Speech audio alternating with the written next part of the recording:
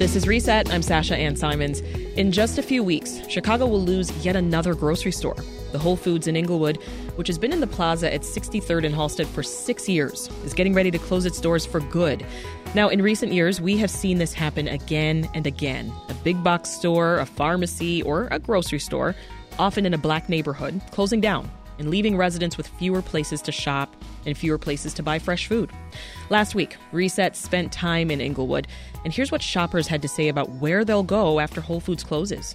I actually don't know because there's not a lot of stores in our community that you can go to. I'm handicapped, and it's accessible to me. I don't know. I mean, probably go find like a Food for Less, which is what is different from Whole Foods. They got all the organic stuff in here. I gotta go Hyde Park, and I don't want to go to Hyde Park because I live right there. I got the opportunity to check in with two local leaders to hear how the community is grappling with the loss of the store and what, if any, plans are in the works to replace Whole Foods. Asiaha Butler is the founder of R.A.G.E Englewood. I would just love to walk into somewhere that I just saw a variety of fruit and vegetables. And Cecile De Mello is director of Teamwork Englewood and former community liaison at Whole Foods. How could we have known earlier the ways that we could have supported if there was a way to support the store? Now, what follows is an edited version of my conversations with Asiaha and Cecile, where we discuss the closure, potential operators, and community ownership. We actually spoke with them separately, but we're presenting those interviews together to help tell the story of this moment in Englewood and what comes next. When we heard that hard date of November 13th, I think most people thought, at least in the community, we thought that we had at least to the end of the year because we had heard kind of rumors around December and it was like, okay, but no, it's really weird in a way because you don't want the doors to close for any reason on 63rd. All of the work that was done on 63rd and Halsted to be something you would hate to see boards, closures, just another vacant space because we have so much of that here. But you also don't want to rush into a decision that may not be beneficial for the folks in this community. And so it's a really fine line that you're walking on of let's make sure that this is still lit and not giving people this false hope that investments don't happen here, but also let's not push anything inside the store. Do we have any information about what's next? So I don't think we do. I think what we've heard from city conversations has been there's some interested partners. I think from the last community meeting call, it was Cermak Foods and Save-A-Lot.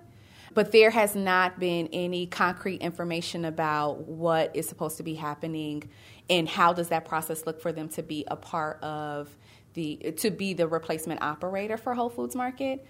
So what's been happening, though, at the community level is in some of the community meetings for the Englewood Quality of Life Initiative, which includes an economic development meeting with residents and stakeholders, as well as health partners, and a separate meeting called our Health and Wellness Working Group, is folks have been sharing their concerns. What do we want to see and what we don't want to see in a future operator, right? I think one of the things that was said in the city conversations, in their virtual conversations that they had where residents and stakeholders can be a part of it, is folks are concerned about Save-A-Lot, right?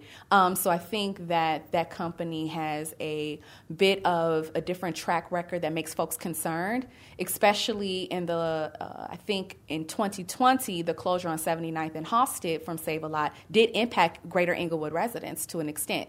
And then on top of, other closures as well. So I think people want to have an operator, from what we heard in our conversations, that's going to respect this community, have a long-term plan, as well as provide affordable, quality, and diverse products at the store, but also have that plan for what happens if there needs to be a pivot that's going to still protect access to food in this community.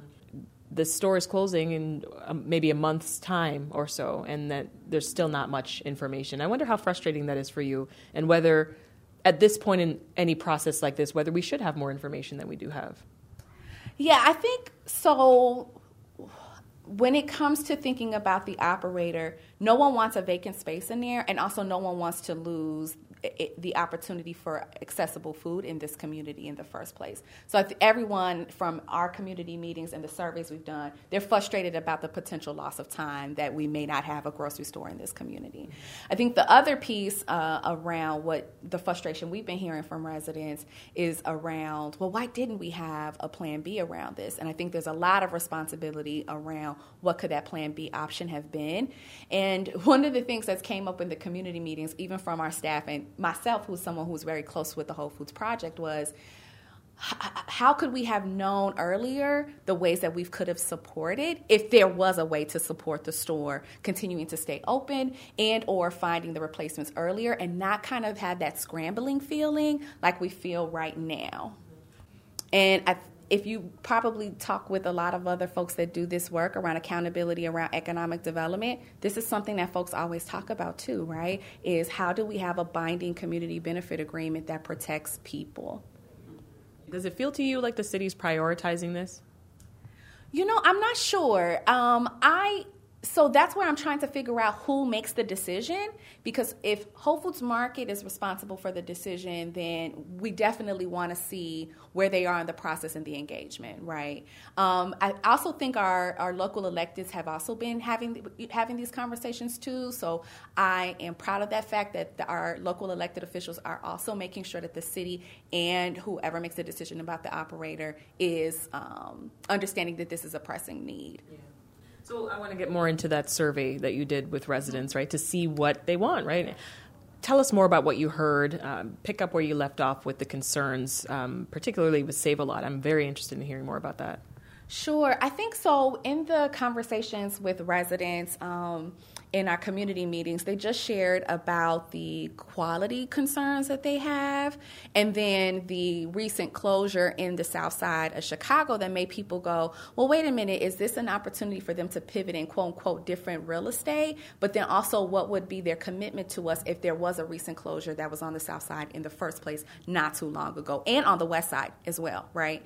Then the other piece that we learned from the surveys from residents is that they do want affordable options in the community, and they do want a more diverse offering in the groceries. So one of the things that there was a limitation on when it came to Whole Foods Market is that they have these really high quality standards that your regular brands may not be in the store. And residents share that was something that made them uncomfortable in the grocery shopping experience, but was something that Whole Foods Market was not able to budge on, is their quality standards. So that was one piece that was loud and clear. Commitment to local hiring, commitment to small business owners inside of the selection at the store was something that resonated, but affordability, quality options were something that came out at the top.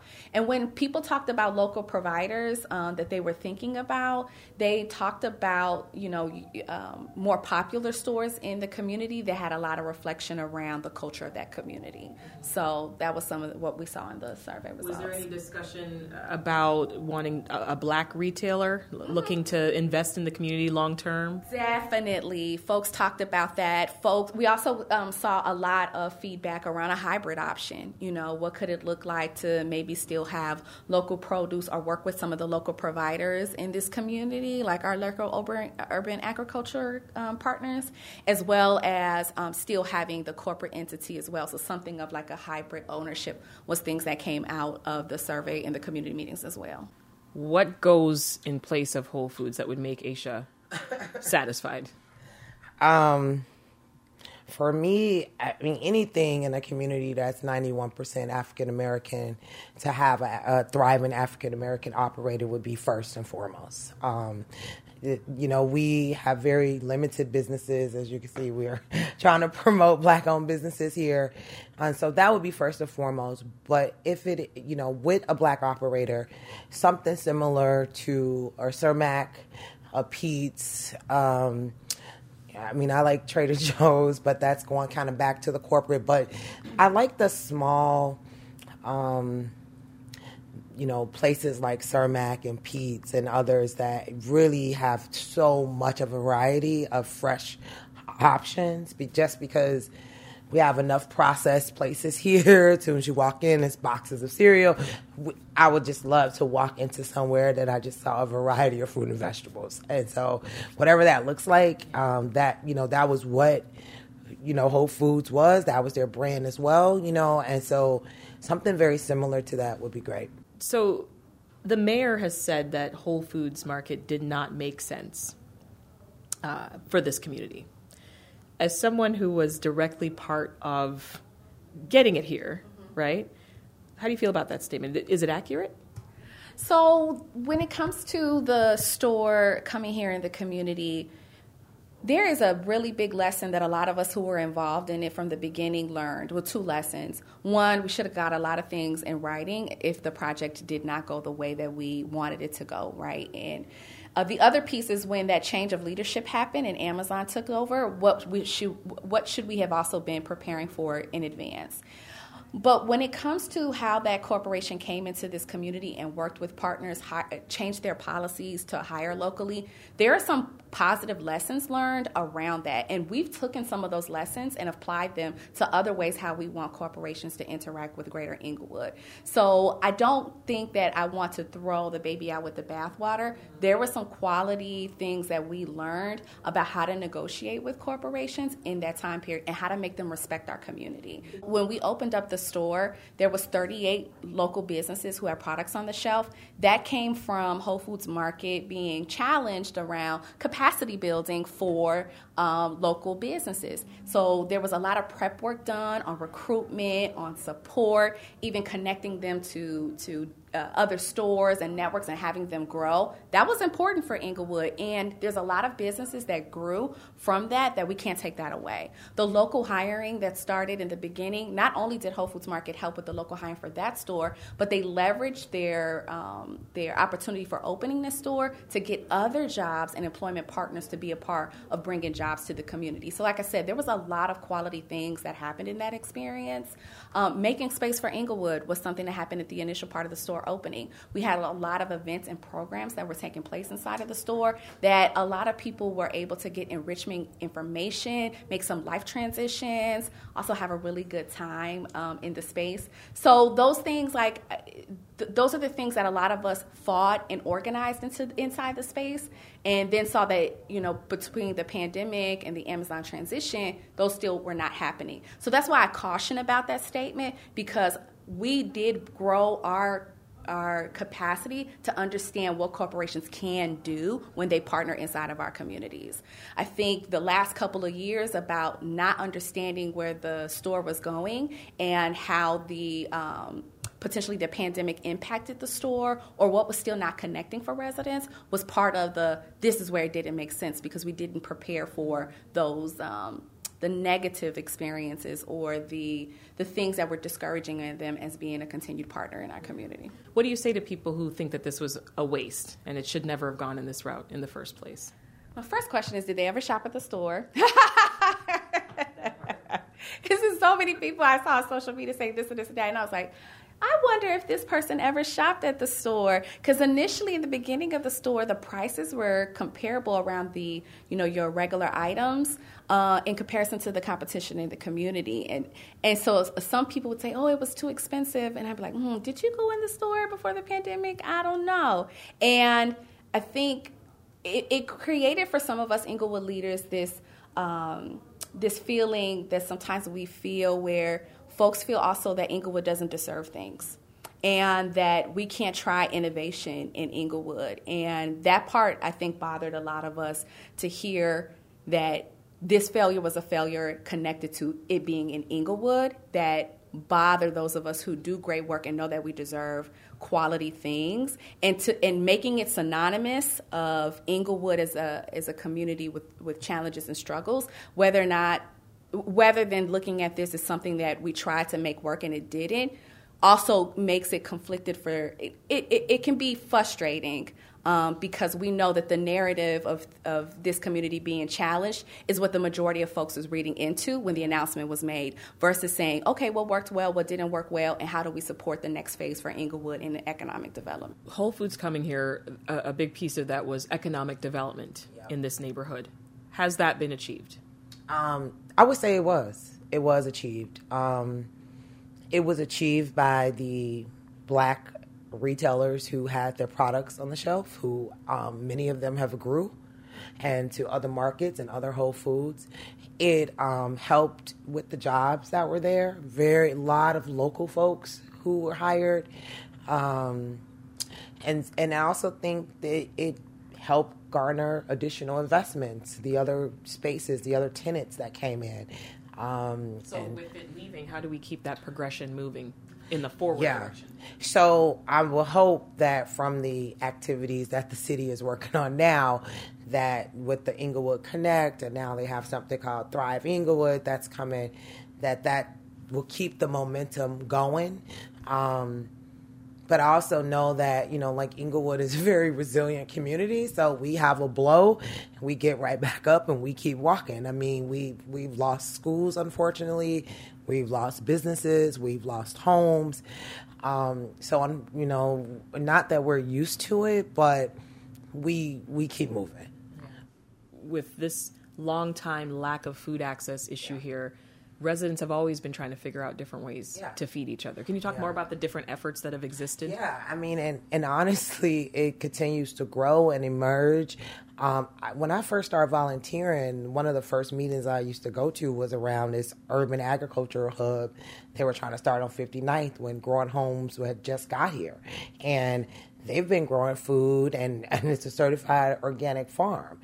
Then you have, others who, residents and or organizations who are also growing food and feeding each other. Then you have these commercial kitchens that people get together and grow together and cook together. And so that work continues to happen.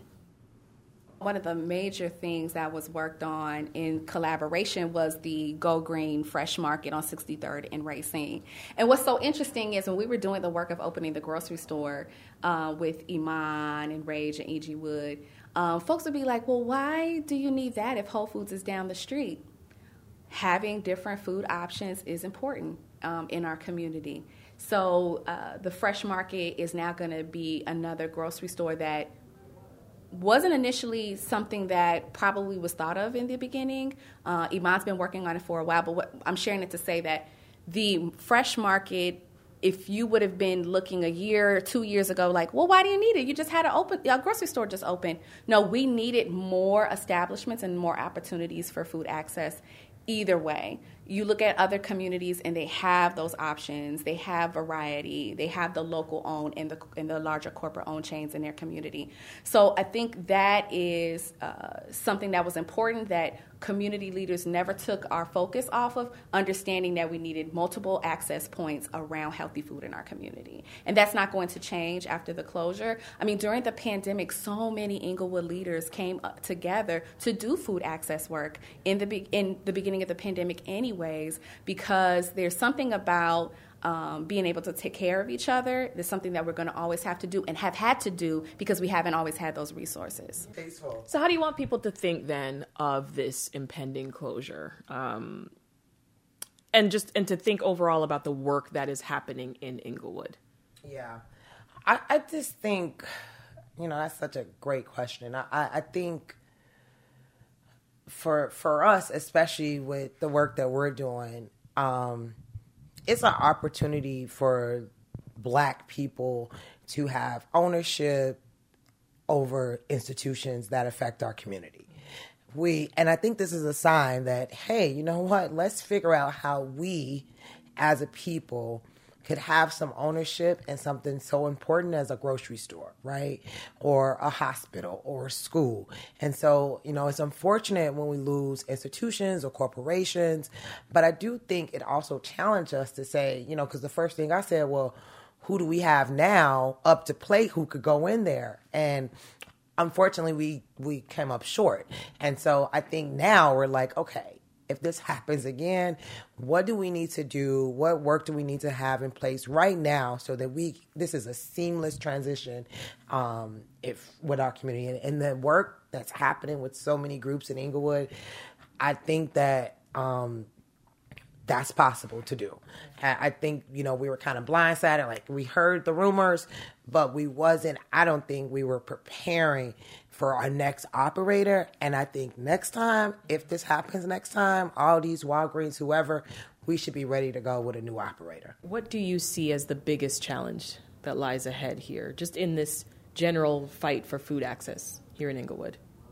I think what's going to be critical to watch is what kind of supports the potential operator will get, and what does that mean for other smaller entities that we need in addition to the larger entities, right? So IMAN had to lead a lot of great work in order to get the fresh market open. What are some other things that we should be doing to support more entrepreneurship and more capacity building around food access in our community that's not just the larger, bigger chains, right? How are we supporting our restaurants? How are we supporting small mom and pop stores and making sure that they get those resources? And so that's something that we'll be watching and seeing how can we replicate those kind of supports. And so groups like Growing Home, Grow Greater Englewood, Dion's Dream, all of these groups are doing food access work, and how do we support them to do deeper work and not just rely on the big chains to save us out of food access and quality food in this community. That was Cecile De Mello, Director of Teamwork Englewood and former community liaison at Whole Foods, and Asiaha Butler, founder of R.A.G.E Englewood. Now, Whole Foods did decline to comment for this story. Here's a bit more from Englewood shoppers Anthony, Fred, and Markiva talking about why having a grocery store with quality ingredients is important to them. Well, I've got children. I've got grandchildren. A place where you can get anything from a stick of butter to some aspirin to a Band-Aid. Just basic human needs, and to have a place leave that's got quality products, it's just a loss for the neighborhood. This Aldi's over here. I walked in one day, I thought I was getting, the fancy tortellonis, like, oh, these are spinach tortellonis. No, looked at the package, it was green because it was moldy. This is Reset. I'm Sasha Ann Simons. If you're just tuning in, we have been talking about food access in Englewood on Chicago's South Side and efforts by community groups to improve health outcomes in the area. Now, on our visit to Englewood last week, I met up with Sana Syed, Senior Director of Strategic Initiatives for IMAN, the Inner City Muslim Action Network.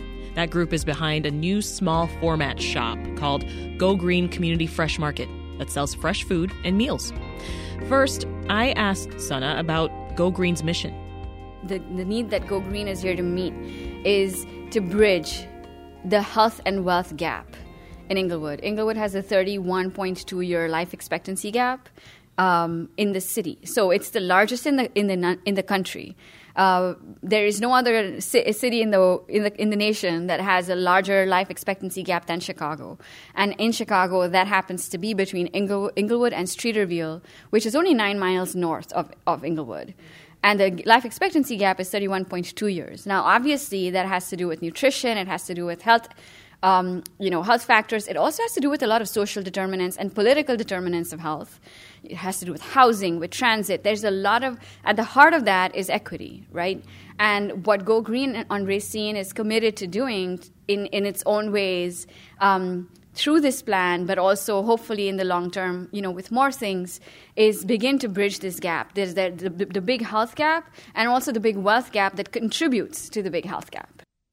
Then IMAN's Sana Syed took me on a tour of the grocery store. The first thing that you notice when you walk in are these bushels of apples and grapes, also a refrigerated section with cabbages and carrots. One of the things we wanted to do is when people enter, we wanted to make sure our produce section was like right there. So that's kind of why we have it like that. And then this part is really, basically everything you need to create a meal. So your oils and your grains and your dairy is right here. Your seasonings are right here. On this side, we have the production kitchen. The reason why we decided to go the production kitchen route as opposed to a hot-to-serve kind of kitchen, a cafeteria type of kitchen, is because a lot of the meals, essentially one of the things we're trying to do is have fresh-made meals in-house every day. And what that does is create a convenient option for residents to, just pick up their lunch or pick up their dinner. So we've had individual meals and family-sized meals. individual meals at $4.99, family size $11.99. So it's typically for 4. And if we had a hot-to-order kitchen, if you were an EBT user, you couldn't buy that food with your EBT card. That's right. So that's the reason why we went the production kitchen route, so we can produce meals, put them in the cooler, in the grab-and-go section, and then you can have EBT users who can purchase those meals, which would have otherwise been inaccessible to them if it was not that kind of kitchen. So we have Zabiha halal meats, we have some local favorites like oxtail and things like that. We do have supply chain issues, as you see. So there is sometimes availability is up and down. This is all of our cereals and our almond milks and all of that. And then this, in our frozen aisles, we have a lot of, dairy-free, gluten-free products, also a lot of plant-based meats. You have some ready meals right here. We've tried our best to pick like low-sodium type of options, less processed. And then on this side, you have, like I said, all of your frozen meats. So you have the seafood, you have the plant-based meats, and then you also have the chicken and stuff here as well, the burgers and everything. So you're very intentional about what you choose to put on your shelves. Oh, yeah. So our goal was, it's a small space, right? This is 3,700 square feet, everything included. And what we wanted to do is actually have a full spectrum inventory so that you could actually come in. You might not get 5 varieties of coconut milk or 3 varieties, but you will have coconut milk. Yeah. You may not get like 3 brands of lentils, but you will have lentils. And you will have a few different kinds of lentils. So we wanted to make sure that we are like a full service grocery store to the best of our ability in the space that we have. So we've tried to be very intentional about making sure that anyone that needs to create a meal can typically find anything they need in order to create that meal. You also have lactate ice cream. Oh, we do, yeah. So, people think of like dairy-free products and gluten-free products as a luxury. Or vegan products as luxury, but they're not. For a lot of people, that's a real reaction your body has if you have dairy. So yes, actually lactate ice cream is one of our top selling ice creams. It's one of our top selling ice creams. As a woman of color, I can tell you, because we seem to be very much impacted by lactose issues. So yes, this is great. Also, I was going to give you a high five for the fact that you even sell oxtail, because even as a Jamaican, that's something that I can't find everywhere. So to know that at Go Green, as tiny as you are, you still have oxtail? Like, okay. And after that tour, I had this question for Sana. This is a great space. We're here. We're physically here. We're seeing it. How are you working to ensure that more and more people know that Go Green exists as an option for them? For instance, we spent the morning talking to people, just hanging out outside Whole Foods and just talking to them in the parking lot. And the first question you ask is, okay, so what are you going to do when this closes? Where are you going to? I don't know. Everyone would say, I don't know. Or some would say, oh, I've tried this place, or I've tried Go Green. Like, I think 1 or 2 mentioned Go Green by name, but I would love for them to be able to sort of point to you being down the street as like the immediate next option. So how do you work against that? Since opening in March, we've just been trying to figure out how to be a grocery store, right? Like, we're a nonprofit. That's what we are. Social impact is our primary concern. We understand the needs of our community, and we want to figure out how we can meet them. Now, that, in this case, has meant learning to become a grocery store. And for the first 6 and 7 months of our operations, we've just been trying to figure that out. So when people are thinking immediately, like, well, how is this going to fill the need when Whole Foods is massive and Go Green is so small? They're missing the point. I would think so. I think it's not, no one thing is going to be the solution. This is a very big problem. Food. I mean, I personally, I think that the word that food activists and food justice advocates have used to describe the issue that we're confronting, I like that they shifted the focus away from the food desert language to the food apartheid language, because this is not an issue. It doesn't just so happen that there aren't any grocery stores in Englewood. Like, this is a result of decisions that have been made by businesses. It's a decision that has been made at multiple levels within multiple sectors, and that's what has brought us here. So to think that any one thing or any one effort is going to bring about is going to be the end all solution to this is naive. So we absolutely never saw ourselves as the only, as the one lone standing food retail institution that was going to solve this problem. But what we do take pride in is being a symbol of what community-led solutions to that problem can start to look like. Of course, we have a lot of work to do in that regard, and we have a long way to go. But we always saw ourselves as part of a resilient ecosystem. So we wanted to help support that ecosystem. We wanted to help build that ecosystem. For us, Whole Foods was always supposed to be a part of that ecosystem. We never saw Whole Foods as a competitor. We always we wanted more of the, in any neighborhood. You go to the north side or any other neighborhood, you have multiple options. You have multiple grocery stores, and there is no conflict there. Like, you can have a Trader Joe's and a Whole Foods, like, literally within a block of each other. And you do. And they're both doing well, and they're both necessary because you want to give people options. What options do we have right now in Englewood proper? We have an Aldi's, we have a Food for Less, and we have 4 corner stores. That's it. And I mean, of course, with the exception of Whole Foods, because Whole Foods is now leaving, we've been wanting to work with Whole Foods management to see how we can better do exactly what you're talking about, Sasha, where maybe we can include our pluggers, Go Green Community Fresh Market pluggers in every checkout at Whole Foods leading up to the closing. Maybe we can bring on some folks who have been, great performers at the Whole Foods that are local. Are you concerned at all or worried about being able to sort of absorb the overflow that will come? Absolutely not. So we the way we've staffed this market is to have a lot more people coming through every hour of the day. And we're not going to change that. So in the first 6-7 months, we could have made adjustments to our staffing plan. We could have made adjustments to our hours. We could have made all kinds of adjustments, but we're not making those adjustments because we want to be that neighborhood grocery store. We want to really make sure for at least 6,000 residents in the immediate area, this is the only store that they can walk to within 10 minutes. So we really want to make sure that we're capturing that resident. And also, essentially, a big part of what we're trying to do, especially in the context of inflation, is so already when we started in March, food prices were already on the high. Yeah. And they were hitting all food categories. But even since then, we've seen a steady increase in prices through large distributors, even between March and now.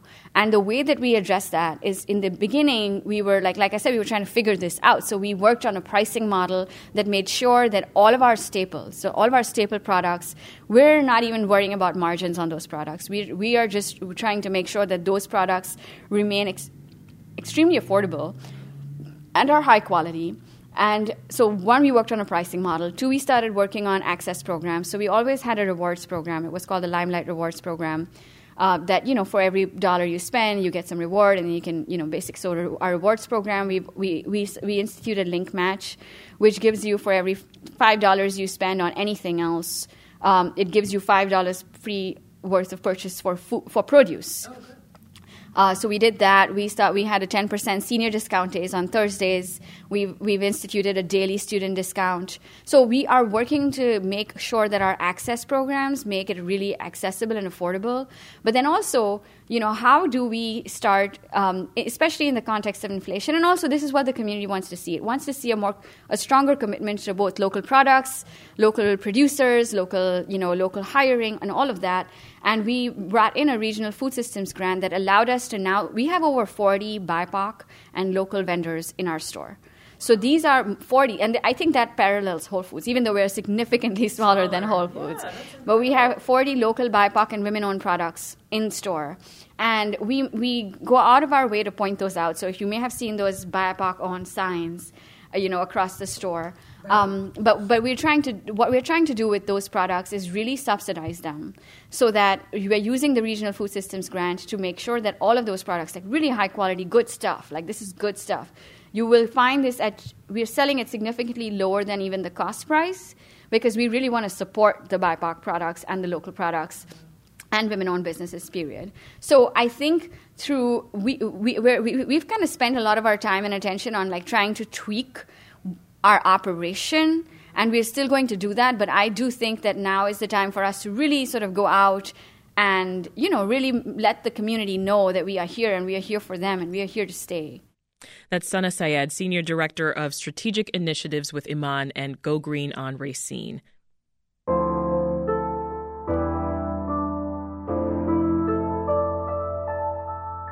We rounded out our time in Englewood by going right to the source of food, that is. Now, among the kale and collard greens at Growing Homes Farm on Honorary and 59th, we learned about a program that teaches job readiness skills to people experiencing homelessness, people returning from prison, and other folks who are just trying to get back into the job market, all while expanding food access.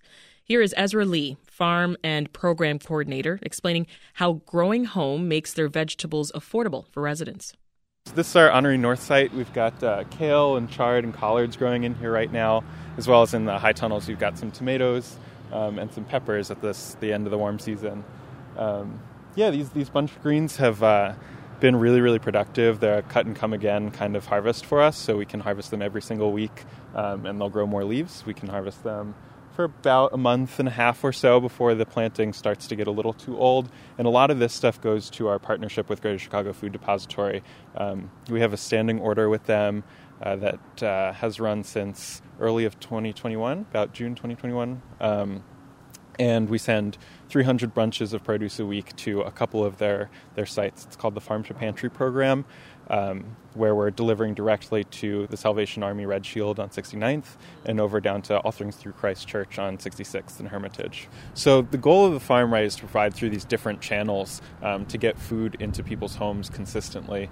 The farm does that through hosting a farmers market here on Thursdays, partnering with other organizations to send stuff out to places where we know people are already used to and comfortable getting food, like that Farm to Pantry program.